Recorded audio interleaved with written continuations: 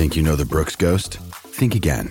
Introducing the all-new, better-than-ever Ghost 16. Now with nitrogen-infused cushioning for lightweight, supreme softness that feels good every step, every street, every single day.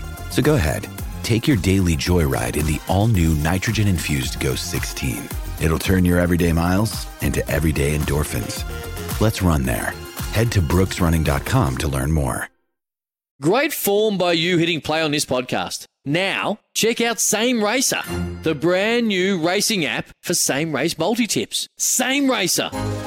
Download from the App Store and Google Play. Powered by Bluebet. Gamble responsibly. Call 1-800-858-858. And in 85, you won the French Open too. And then you mentioned 87 when you might have been playing your best golf. And you did describe it later as your best year. You were the leading money winner as well. Can you take us to the St. Petersburg Classic? Now, correct me if I'm wrong. I think you're up by 5 shots, 1 round to play. So you're going to win that one, aren't you, barring an absolute disaster. And then disaster does strike, though, and it strikes you away from the course. You're involved in a serious car accident. What happened? Yeah, well, and the thing is that one of the 87, I think I was probably the fittest. I mean, I was probably one of the first players to work out as much. I mean, number one, because my father was a professional athlete. But number two was because I had to, because I had half my clothes off all the time, I had to be in really good shape. So I spent, so much time at the gym before even people would even think about working out. Nowadays, it's part of life, to still work out. But so I was in really good shape. And I'd kind of, in 86 and 85, once Ray Volpe left, I kind of missed having him, direct where to do and where to go and what to do and have me as out there in front. And so I kind of was lost, I got married, so now I couldn't be seen with everybody.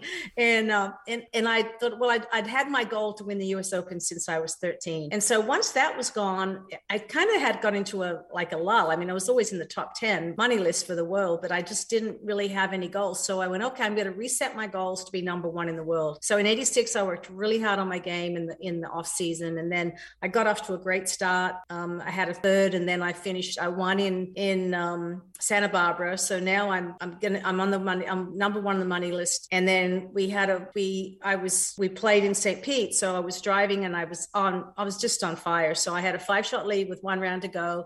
Did the press conference, putted for a little while, and stopped and got some takeaway chicken and was driving home. And then a girl that was on drugs, she just ran a red light and I had a nice brand new courtesy car, nailed my left side. And in those days, all I can say is if it wasn't for Australia, because we've always had to have our seatbelts on. So it was just an automatic thing for me to have my seatbelt on. Whereas in America, nobody else did it. They thought I was crazy. Yeah. And then, so she nailed me from the left side. And then as I started spinning, then a car on my right, because we were still green light, then he hit me on the right side. So my car was totaled and they had to cut me out of the car. And I had head injuries and broke all my ribs on my left side. And I had a broken bone in my back. So it was a pretty bad wreck. So you were good at a lot of things, Jan, you were, but turns out being patient with injury wasn't one of them, which of course we can understand given the urgency you would have felt to get back given you're in career best form. Now, you played an exhibition with Jack Nicklaus with your ribs still broken. Now, was the Golden Bear shocked to learn this? Because he gave you a bit of a talking to, didn't he? Yeah, he did. Gosh, you really did your homework. I tried to play too early, obviously, and so I would,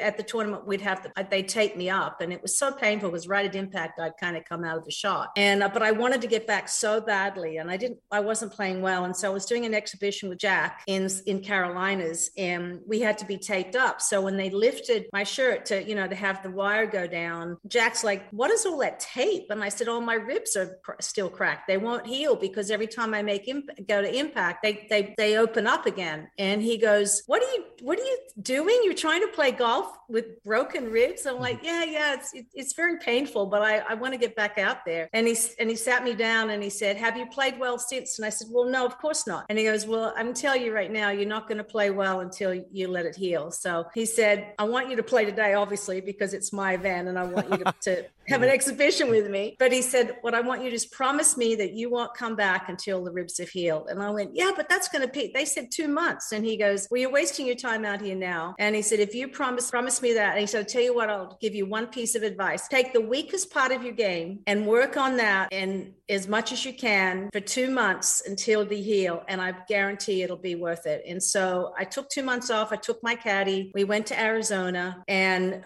the weakest part of my game was long putting. I was never, my putting was always very streaky. I was really good from tee to green. I was very steady. That's why I did well in majors. I could always hit lots of fairways and greens. And I felt like there was some areas of my short game, which I could do because I had broken ribs. It was easier to putt and to hit little chip shots. So I worked on that. And I think that if I'd have been that good a putter the rest of the career, I would have done even better. So then when I went out, I had 3 tournaments left, and I finished second. I missed a short putt on 16, and Lopez made a long putt, and I lost to Lopez at Portland, and then I won the next 2 events. So I finished off second, first, and still finished fourth in the money list after all of that. It's Tyre Power's Big Footy Final Sale. To kick things off, you can get the power to buy 3 and get 1 free on selected Toyo passenger car and SUV tyres. Tyre Power's Big Footy Final Sale can't last. Visit tyrepower.com.au now.